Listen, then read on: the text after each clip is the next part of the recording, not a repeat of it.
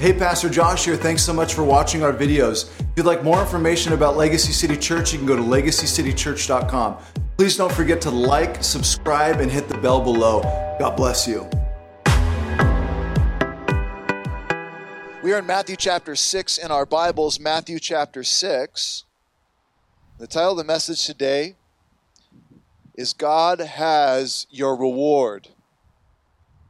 God has your reward. Matthew chapter 6, we're going to look at verses 1 to 4. We're working through a series I've titled Jesus Worldview, where we look through the eyes of the Lord Jesus Christ. We look through His lens.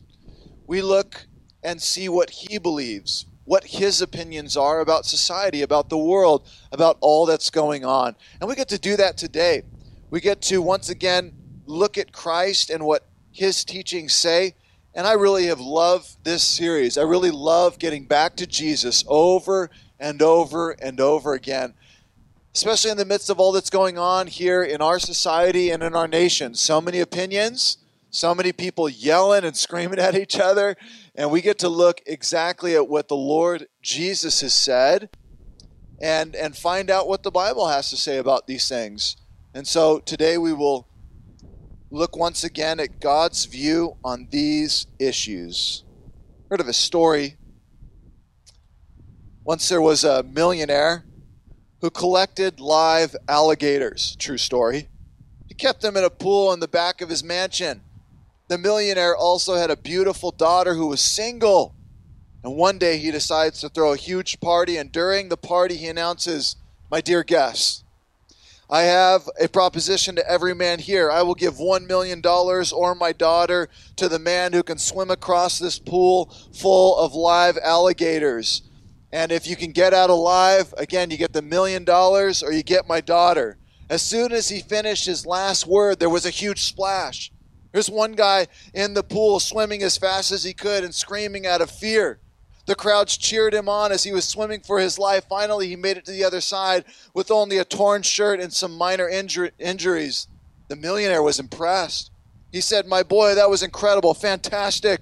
I didn't think it could be done. Well, I must keep my end of the bargain. Do you want my daughter or do you want $1 million? The guy says, "Listen, I don't want your money or your daughter. I want the person who pushed me in the water."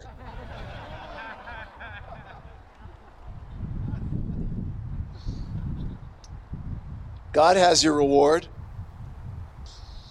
Today.com, February 6th, wrote an article about an employee at Chick-fil-A who did something very, very generous and received kind of a cool reward at the end. Listen to this article. As many people from close friendships with their coworkers have close friendships with their coworkers, but one Chick-fil-A employee had such a tight bond with her coworker that she gave her a car. Haley Bridges, she's only 17 years old, has a friend who's 19, they call Hoku, was commuting to work in Wisconsin winters. Wisconsin, she said winters, right? By bicycle. So when she learned she had won a car at a company Christmas party raffle in December, she knew exactly who she wanted to gift it to. Our friend group and some of our friends decided to put all of our raffle tickets into one. We were all very nervous that someone else would get chosen, but we kept our hopes up. When Bridges heard her name called as the winner of the car, she said the moment was surreal. Once my name was called by one of the bosses, Hoku and I looked at each other, and this is when she started to cry. I've never seen her emotional side much. She is a very happy person, very funny and goofy as well. We looked at each other and I started to cry as well. Bridges, who already had a car, this girl, 17 years old, had been met with another act of kindness following her generosity. She said, "My aunt held a fundraiser to get my car completely paid off, and I was paying monthly for the car, and it took a chunk of my paycheck." This girl wins a brand new car, and instead of giving her used car to her friend who needs a car, she gives her the new car, and she keeps her used car. Then her aunt raised a fundraiser to pay off her car. What a cool story. What if we lived in a world where people gave to each other greater than what we give to ourselves? greater than what we give to ourselves, we gave to one another. What about that kind of world? What if we lived in a world where people didn't give to get, but they give with no desire for repayment? Giving in secret just because you want to bless people as God has blessed you. God has your reward. God has your reward. You see, when God has your reward and you know that He has your reward, you can give so freely here on this earth it doesn't matter. You don't need to be repaid. This is the Lord Jesus, is it not? Our great King. The example, 2 Corinthians 8:9. You know the generous grace of our Lord Jesus Christ. Though He was rich, yet for your sakes He became poor, so that by His poverty He could make you rich. The Lord Jesus gave up His wealth in heaven to come down to the earth and to be basically the poorest of the poor on the earth so that He could give you His wealth. How so? Spiritually. He became the lowest of the low spiritually to make you the richest of the rich spiritually. God has your reward. We need to see that today. That is my mission. That's what I hope we walk away with today, is that you would see that God has your reward, and it would allow us, it would free us to become more like Him. We're in Matthew chapter 6. We're going to read verses 1 to 4. Can we stand for the reading of God's word? We always stand for the reading of God's word to pay honor to Him, to remember whose word we are reading. Matthew chapter 6, let's take a look at verses 1 to 4. It says, beware, Jesus speaking to His disciples, of practicing your righteousness before other people in order to be seen by them. For then you will have no reward from your Father who is in heaven. Thus, when you give to the needy, sound no trumpet before you, as the hypocrites do in the synagogues and in the streets, that they may be praised by others. Truly I say to you, they have received their reward. But when you give to the needy, do not let your left hand know what your right hand is doing, so that your giving may be in secret, and your Father who sees in secret will reward you. Let's pray. Lord, we thank You that You see all things. Sometimes we feel like nobody sees us. Sometimes we feel like no one understands what we're going through. Sometimes we think that no one is proud of us or nobody is happy with what we are doing. We thank You that You see all things. We thank You that You have given us our reward in heaven. We thank You that You are carrying us through even these seasons, and that because our reward is in heaven, because we look to eternity, we can keep living righteously. We can keep blessing those around us. We can keep living as You lived. Keep serving as You served. Keep loving as You have. Lord, we ask that You would reveal Your truth to us now. Deepen our commitment and our love for You. Allow it to minister more to those around us. We pray in Jesus' name. Amen. You can be seated. So the first half of this chapter, verses 1 through 18, chapter 6, is about our religious life of worship and our relationship with God. The second half of this chapter, verses 19 to 34, is about life in general. Practical things in life, like what we eat and drink, family, daily life, the cares of this world.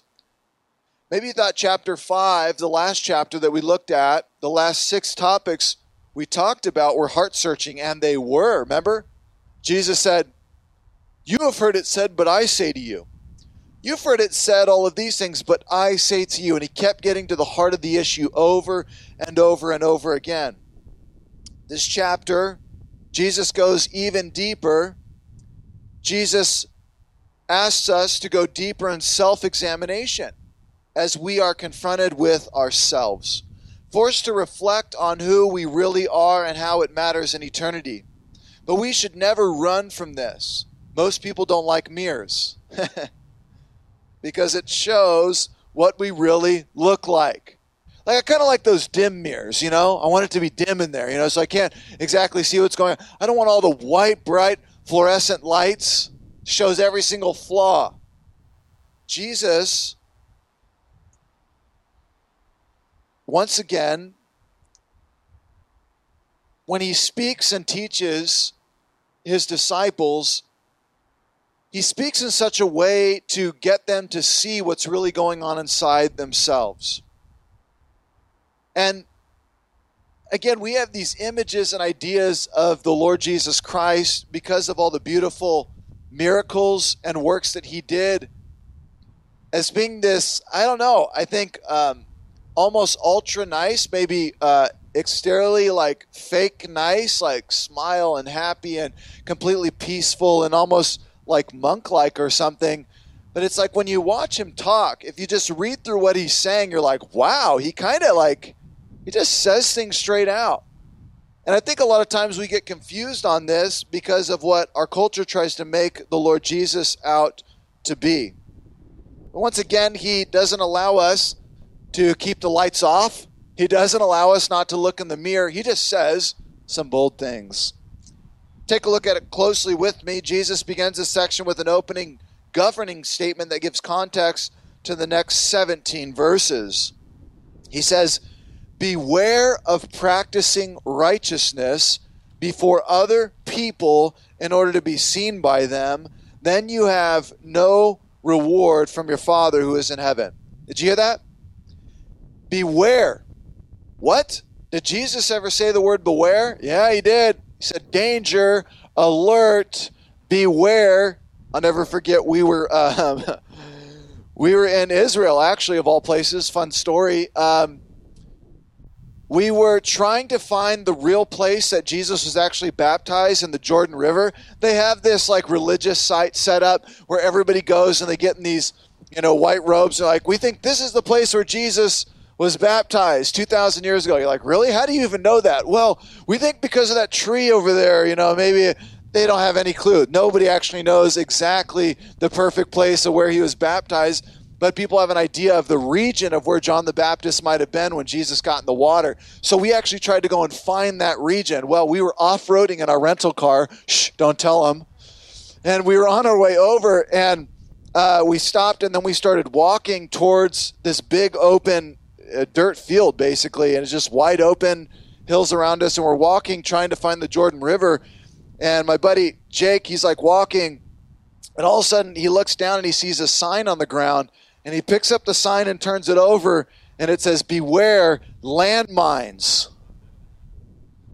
It was from the war. So they had planted landmines all over in this area, and we're like, And so we literally turned around and started running the other direction, trying to get out of there.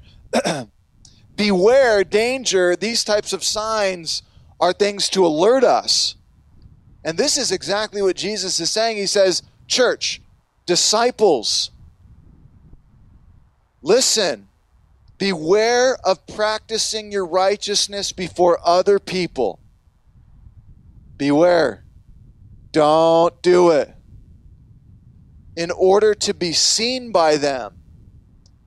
For then you will have no reward from your Father who is in heaven. Point number one, if you're taking notes today, are your works for God or are they for people? When you do something good for somebody, is it to be seen by others or is it because you want to worship the Lord? Who is it for? When you're serving, when you are leading, beware against practicing righteousness before others. Desiring to be seen is dangerous. Seeking to be seen, thinking everybody look at me, crying for attention and desiring glory and praise from others is very, very dangerous. Why? Jesus says, because then you're going to get no reward for it. You're doing it to actually get reward from God, and God says, I don't reward that. For then you'll have no reward from your Father. Why? Because you already have your reward. If you do it to be seen by others, you got your reward. You got it. It's given to you right there. People see you. They're like, great job. They praise you in that moment. And if you're doing it for that, you just got your reward. But if you don't care about that and you're doing it under the glory of God, I do this for you, Lord. I love you, Lord. I want to bless you. This is for your glory. This is for your honor. Then your reward will be in heaven. The Christian life is a balance. We are not to be living righteously to be seen by others, but we are also to be shining our light into the world very loudly. We need to be blasting the light and good deeds unto God's glory into the city, into our church, into our families. But there is a balance. First, we know we are not to be monks or hermits or mad scientists isolated away from the world, saying we do all of our righteous living in secret. Do you live a righteous life? Yes, but no one has ever seen it. I do it in secret only. Really? Our good works are to be seen by others so we can bring glory to God. Let your light so shine before men and women that they see your good works and glorify your Father who is in heaven. So interesting. How could Jesus say that, but then say, don't do it before other people to be seen? Notice, it's the motive of the heart. Where is your heart? This is the big question. We're not to be showing our good works so that others will see us and give us praise and reward. We should be doing it with a right heart not to be seen. Still doing it, though. John 12:42, Jesus said, nevertheless, many even of the rulers believed in him, but because of the Pharisees, they were not confessing him for the fear that they would be put out of the synagogue, for they loved the approval of men rather than the approval of God. They loved the approval of men rather than the approval of the Almighty. What it comes down to is pleasing God or ourselves. Are we truly only concerned about what God thinks in what we do, or are we concerned about what man thinks? Because if we please man, they will be pleased with us, and when they will be pleased with us, we are then pleased with ourselves. Self-gratification. What we want to do is we want to receive the praise of people because it feels good for a moment. Here's the problem. If you live and die on that praise, when they don't give it to you anymore, what happens? You start dying. You're like, I need people to praise me. I need people to give me glory. I need it. And then all of a sudden they don't give it to you anymore. It's a form of self-worship. We know God alone deserves worship. 1 Corinthians 13:3 says, if I give all that I possess to the poor, give over my body to hardship that I may boast, but I do not have love, I gain nothing. Even if you do all these things, if I give everything I have to the poor, and I even give up my body to be sacrificed, but I do it to be seen, it's not out of love, and I receive nothing. Jesus is the perfect example. Jesus, notice, was not running to the crowds, he ran from them. Jesus grew his church and his following to like 5,000-10,000 people, and then he's like, I'm out. Lord, why are you running from the crowds? I got to go talk with my Father. I got to get away. I don't have time. What? But the crowds want to hear you. They want to hear you preach. Yeah, I know, but I got to go pray. Well, how long are you going to be gone for? You see, Jesus grew it. How did he grow the church? How did it grow very quickly? Do you remember? He fed them. He multiplied the loaves and the fishes, and it says 5,000 showed up. But then it said that when he said hard sayings, the crowd started running away from him. He said, unless you eat my flesh and drink my blood, you won't have any part in my kingdom. And the text says this was a hard saying, and the people went away. They didn't like it. And then Jesus looks to his disciples and he said, are you guys going to leave too? Like only the 12 are left. It's amazing. He was just doing what his Father had told him to do. Jesus was living to please his Father, not himself, and not the crowds. Very interesting. John 4:34 says, my food, Jesus says, is to do the will of him who sent me and to finish his work. John 5:44, how can you believe since you accept glory from one another, but do not seek the glory that comes from the only God? A verse I've had to keep close to heart since we've started the church, Proverbs 29:25, Fear of man will prove to be a snare or a trap, but whoever trusts in the Lord is kept safe. If you fear what people think about you, and if you fear what people will say about you, you're setting a trap for yourself. You're going to fall into it. Instead, we choose to fear what God thinks about us and not what people think about us. I'm sorry. Well, I don't like you. I'm disappointed in you. That's nice. I'm interested in whether or not God is disappointed in me. I'm interested in whether or not He approves of me. If God approves of me, but the world does not approve of me, you still win. Live to please God, not man, or you will have no reward. If you live to please God only, you win every time. We've got to stop worrying about what everyone else thinks. This city is full of it. It really is full of what thinking about everyone else thinks of each other. And we actually use this to try to manipulate and leverage each other into things. It's really interesting if you break it down and look closely at it. Someone will actually try to pressure you into something by what they think about you. And if you give them that rope, and say, and let them control you by what they think about you, they've got you by the throat. But instead, if you say, I'm not living to please people, I'm living to please God, you will be free from this trap, and you will be able to sleep at night, and you won't be stressed out and worried about what everyone else thinks all the time. Who are you living for? It's impossible for us not to be seen in what we do. It's going to happen, but we have to align our hearts to worship God in what we do. 1 Corinthians 10:31, whether you eat or drink or whatever you do all for the glory of God. Really, everything should be done for His glory and not our own in the end. Point number 2, if you're taking notes, sound no trumpets. Sound no trumpets. Where'd you get that? Jesus said it. Thus, when you give to the needy, sound no trumpet. Jesus knew about trumpets 2,000 years ago? I guess so. I don't know who invented the trumpet. I don't know if it was a trombone. I don't know if it was something from a castle with a little flag on the end of it. I don't know.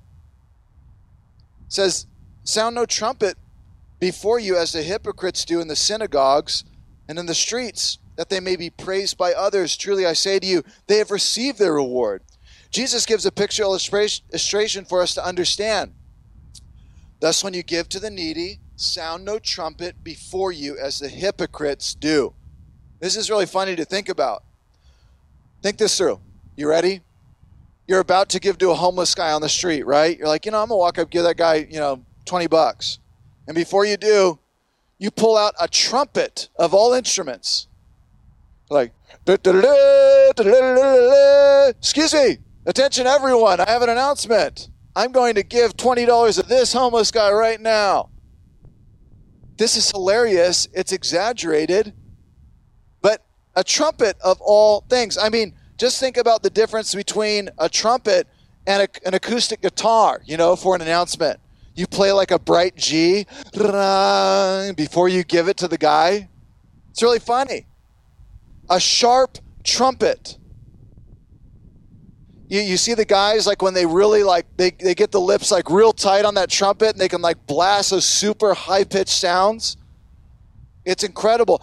It is the announcement instrument. That's what Jesus is saying. The picture of a king about to make his entrance.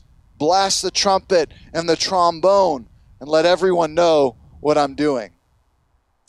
Who are you giving for? To really bless the person? Or are you giving to receive approval from people? Do you really believe that it is not necessary that people know what you give?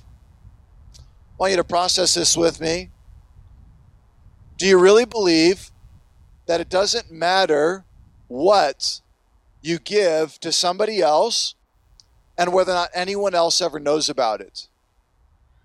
You should really process this with me.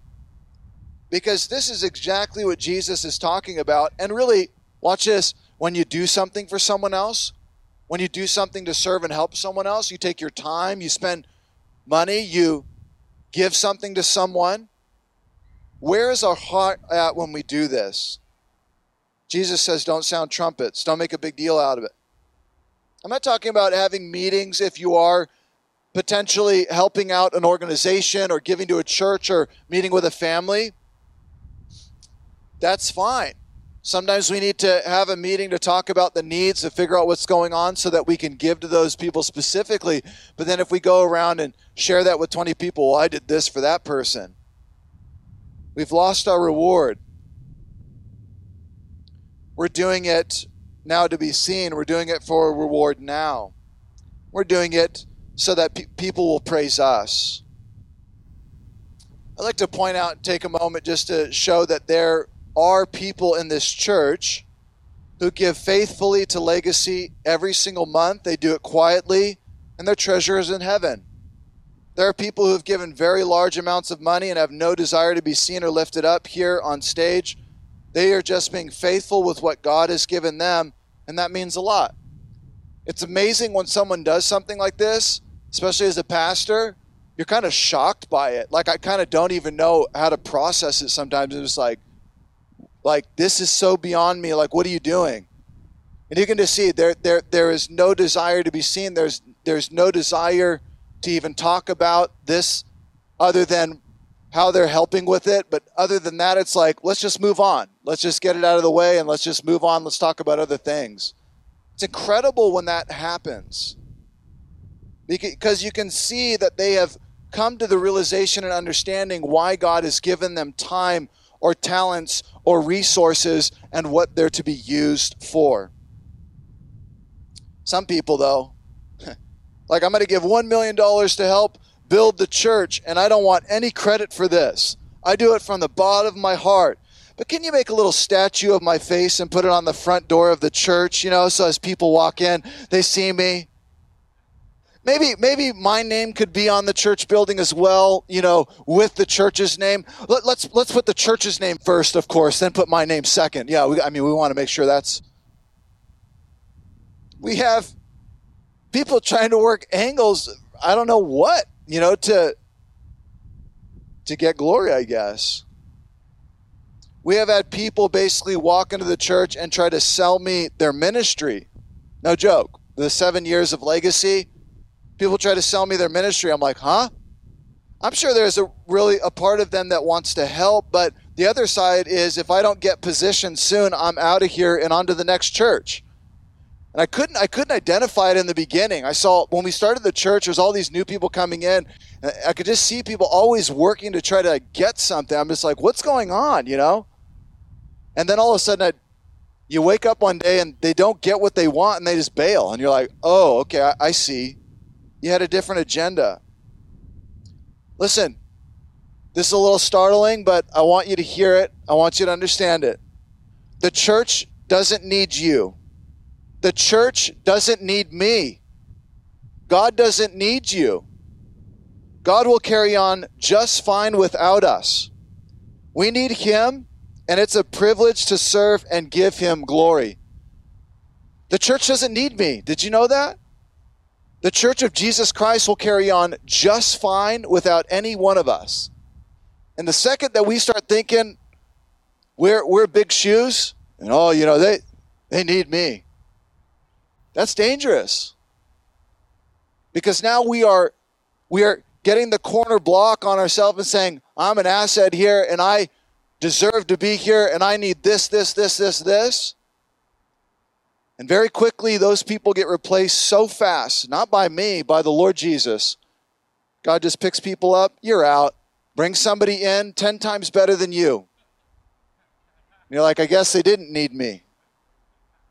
So we got to be careful. What are we doing this for? We need to do this to honor the Lord Jesus alone. What is your motive? Is it to get something, or is it for God? Is it for you, or is it for the Lord? Why am I telling you this so directly? From a pastor shepherd's heart, I want you to have reward and treasure in heaven. I want your account to be filled there. Not here. What if you get all your reward down here, then you walk into eternity, you're like, oh man, I got nothing.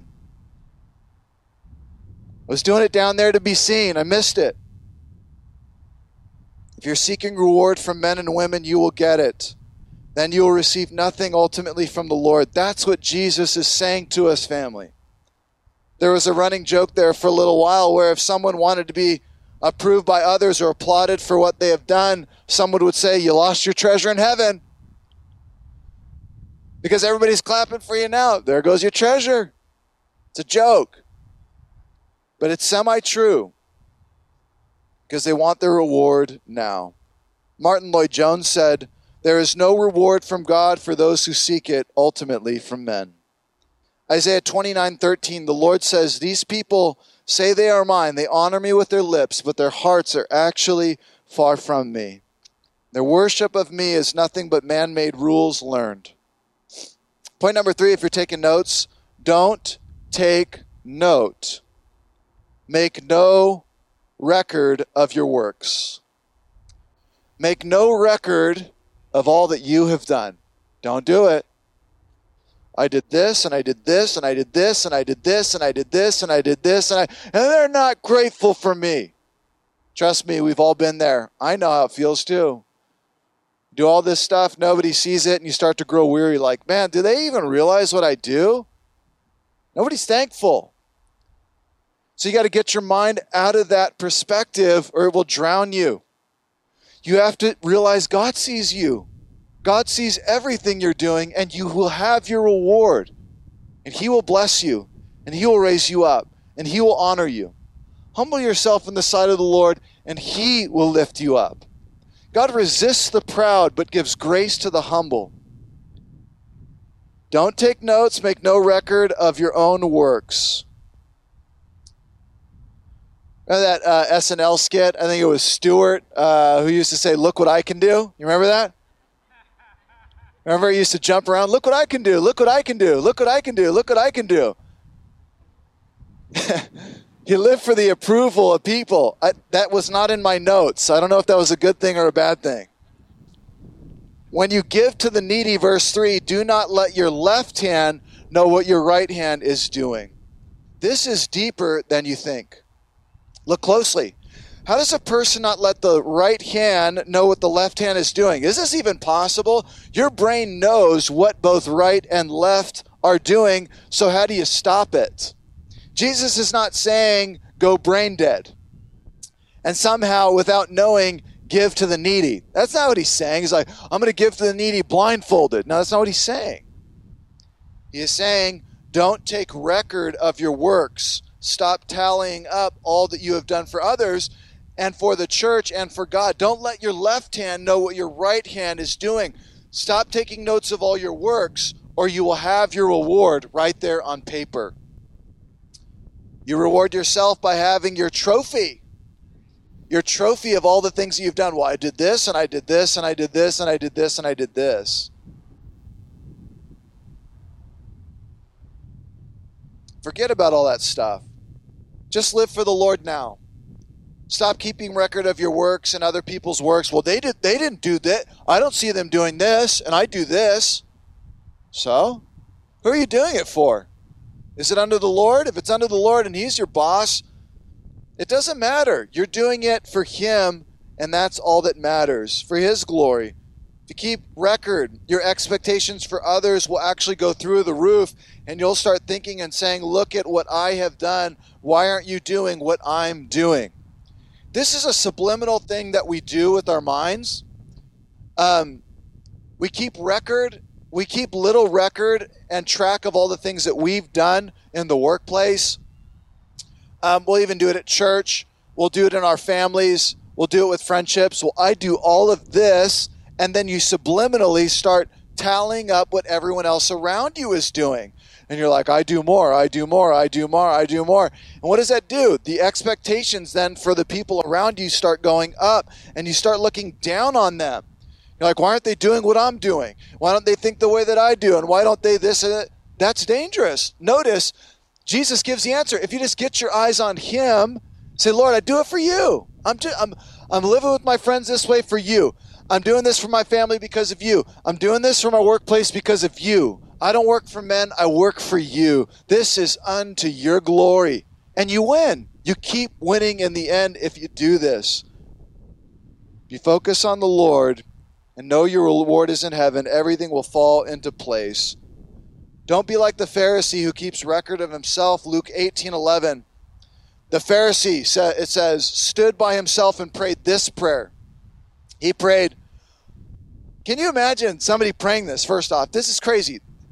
He says, I thank you, God, that I am not a sinner like everybody else. For I don't cheat, I don't sin, I don't commit adultery. I certainly not like that tax collector over there. Condescending, self-righteous. Oh, Lord, thank you that I'm not like that idiot over there. Oh, I'm so holy, and man, it's because of all the things that I've done. Is anybody watching me pray? Okay, good. Lord, thank you for all the things that I've been able to do, and man, thanks that you're letting me be in your kingdom, because I really know that I'm supposed to be here to do great things so that everybody else can see how great I am. This is so dangerous. This is what this is what the Pharisees were doing when they were looking at all the people around them. We do not want to be like this. Jesus also gives a command to give to the needy. Did you see this here in the text? Jesus said, when you give to the needy, do not let your left hand know what your right hand is doing. When you give to the needy. Sounds as if it's implied. This is what Christians do. This is what disciples do. We give to the needy. Proverbs 19:17. Whoever is generous to the poor lends to the Lord. Did you hear that? Whoever is generous to the poor, to those who don't have much, it's not just meaning the homeless guy or homeless lady on the street. Whoever is generous to the poor, those who don't have, lends to the Lord, and God will repay him for his deed. Did you hear that? When you are giving to someone who doesn't have, it's like you're lending money to the Lord. It's like the Lord is taking out a loan with you, and he is going to pay interest on that loan back to you.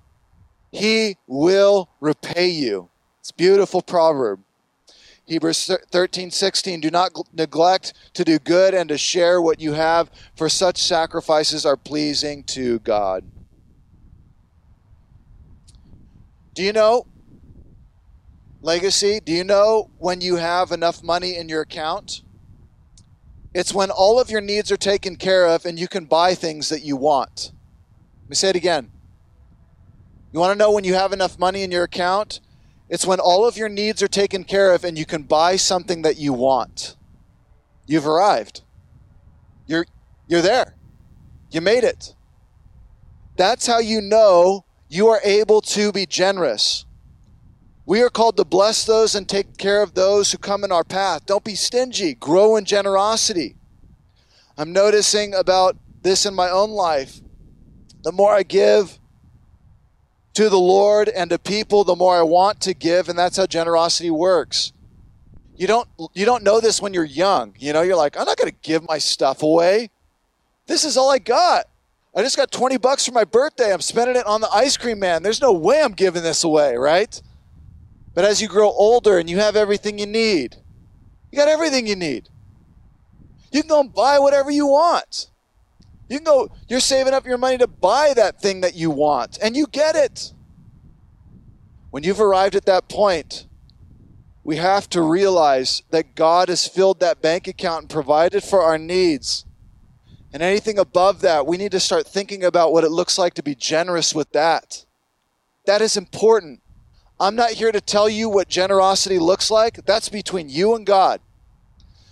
For the woman on that day in the temple, generosity was her giving 2 pence.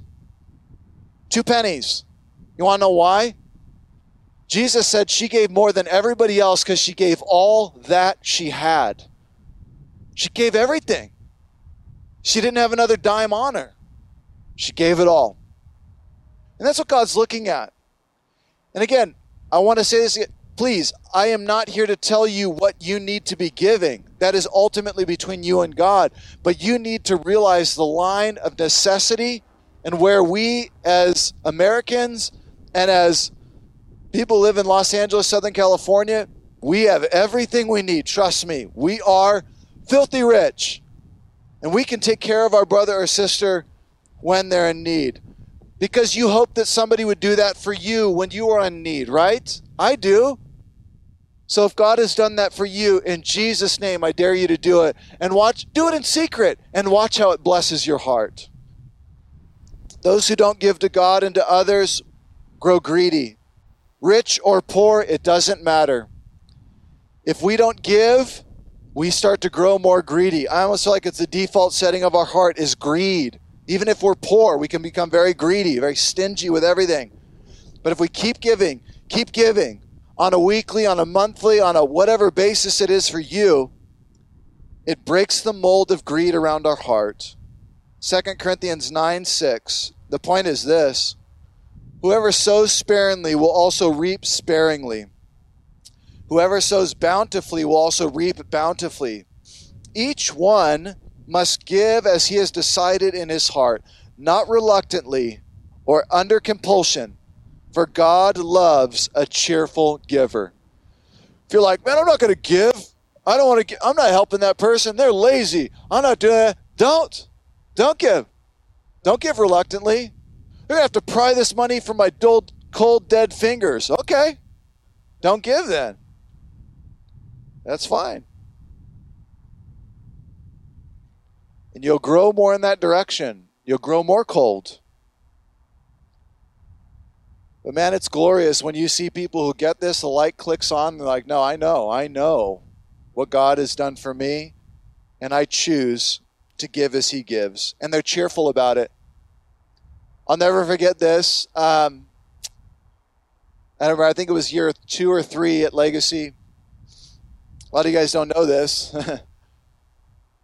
We had a lady in the church who was she was a caretaker. She was a caregiver. She would take care of older people who were couldn't take care of themselves. She was an older lady herself doing this, and there was nothing flashy or spectacular about her. She's very quiet, very humble lady, and just would come in and come out of the church, just wanted to worship and love. I'll never forget, I don't know, again, I would never think this in a million years. She walked in one day, we were talking about some orphans or an orphanage we were trying to help. She walked in one day with $15,000 cash. This older lady, and says, I want to give this to these kids. And I'm looking at her like what? Where did you get $15,000 cash working as a caregiver for the elderly? I don't even know if she had a car. I can't remember how she got back and forth, but I remember thinking like, what are you doing? I almost wanted to counsel her like, no, you need this for your retirement. You need this for later in life. She's like, no, I'm going to give this. Each one must give as he has decided in his or her heart, not reluctantly or under compulsion, for God loves a cheerful giver. And she don't want anybody else to know. Who does this? It's a blessing to give from a secret place and let God do the rest.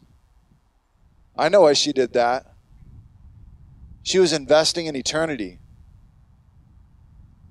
She's building a mansion in eternity. We walk in and hey, Jesus, Lord, I was a pastor for you on earth. Where's my house? He's like, Pastor Josh, is that right? Pastor Josh LA? Okay, is that right? Okay. You got the shack in the back. Okay, sorry. There's your name on it right there. We put a little dog tag on there. Is that okay? It's going to work? Well, I'm in heaven, I guess. Okay. And the old woman walks in, quiet as can be. Where's yours? We built you a castle over in the corner. It is a blessing to give from a secret place. Let God reward you. Point number 4, God has your reward. Our final point, God has your reward. He's got it right now. He's got it for you, waiting for you. He wants to bless you. He wants to bless you. So that your giving may be in secret, verse 4, and your Father who sees in secret will reward you. I'll never forget a brother named Jameson. We had him teach, we used to do these Bible studies in coffee shops. Yeah, we used to take over coffee shops in my early 20s. And we'd set up the acoustic guitar and we'd do music and then just preach in the middle of this coffee shop. People come in buying coffee. We'd just be doing Bible study with a microphone and everything. We took over this place. It was awesome. We did it like 3 different coffee shops. Remember, I had one guy named Jameson. He got up and gave a little 15-minute devotional. Real quiet guy. Brilliant guy. But just reserved, kept to himself a lot. I remember he taught this Bible study about, he called it secret prayer for people. I was like, what? He is like a CIA agent of prayer. Like nobody knew about him.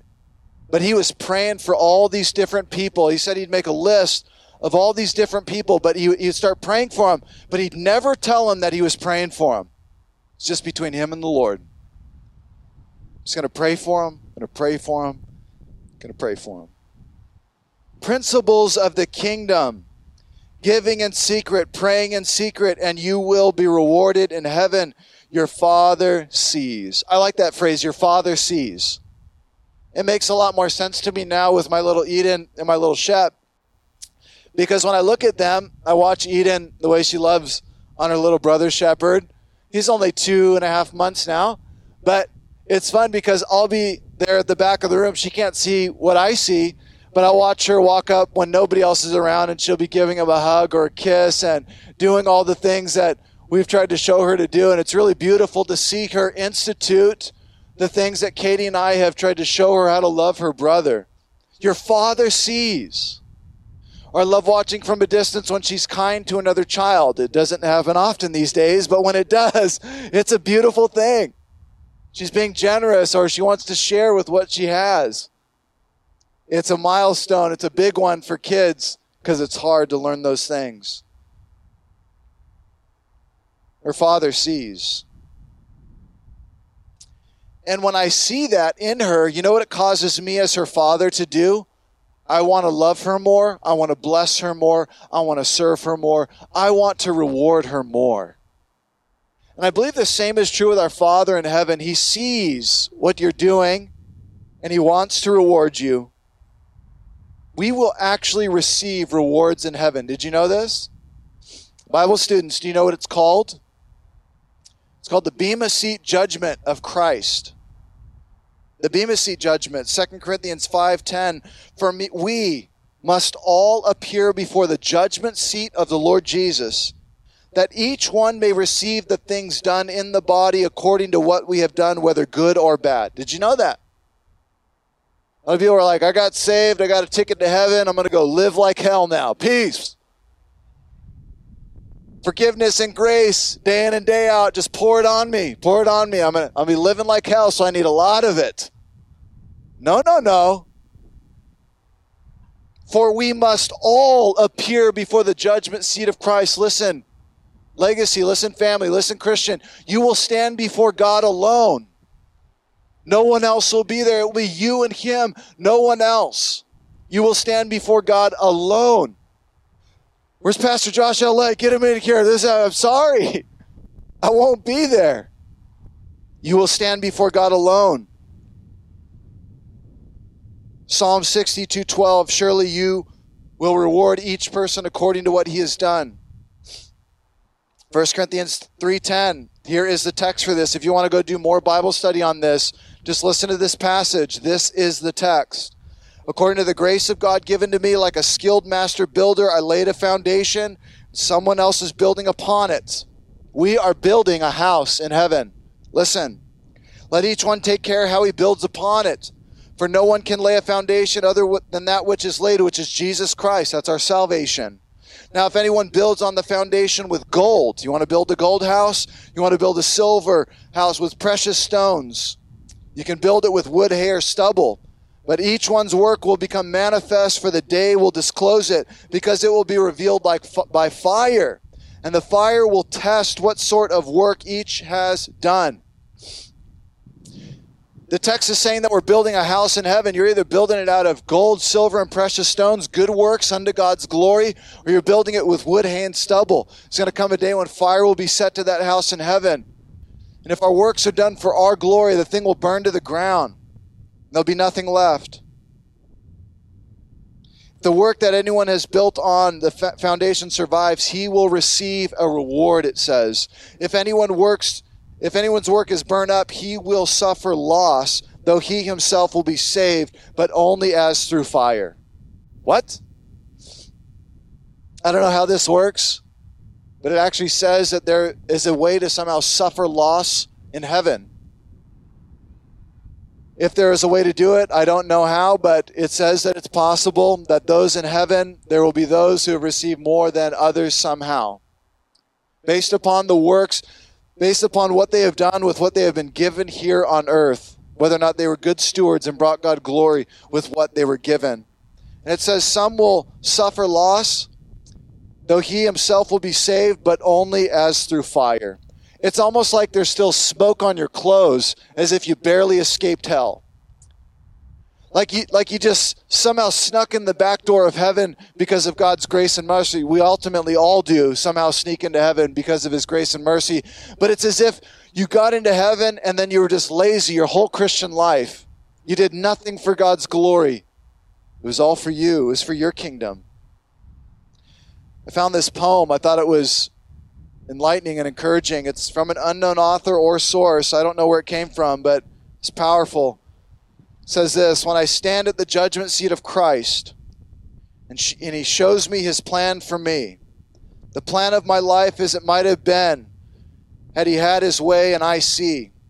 I blocked him here and I checked him there, and I would not yield my will. Shall I see grief in my Savior's eyes, grief, though he loves me still? Oh, he'd have me rich, and I stand there poor, stripped of all but his grace, while my memory runs like a hunted thing down paths I can't retrace. Then my desolate heart and my will well nigh break, with tears that I cannot shed. I'll cover my face with empty hands and bow my uncrowned head. No, Lord of the years that are left to me, I yield them to thy hand. Take me, make me, mold me to the pattern thou hast planned. I yield my final years to you. The rest of my time, take me, make me, mold me to the pattern thou hast planned. It's powerful. I'll never forget being over at Core Church LA with Steve one day, and I ran into this older guy. His name's Charles. Old man who does the custodial there. He cleans the bathrooms, shines the floors. He whistles on his way, pushing a broom, doing his thing. And Steve, he told me about him. He said that the old man came to Steve asking if he needed help because he heard they were looking for a custodial guy. And Steve said yes, and he says, well, I'd like to do it. He's like, okay, that'd be great. He says, I will do it on one condition. If you don't pay me, you don't pay me.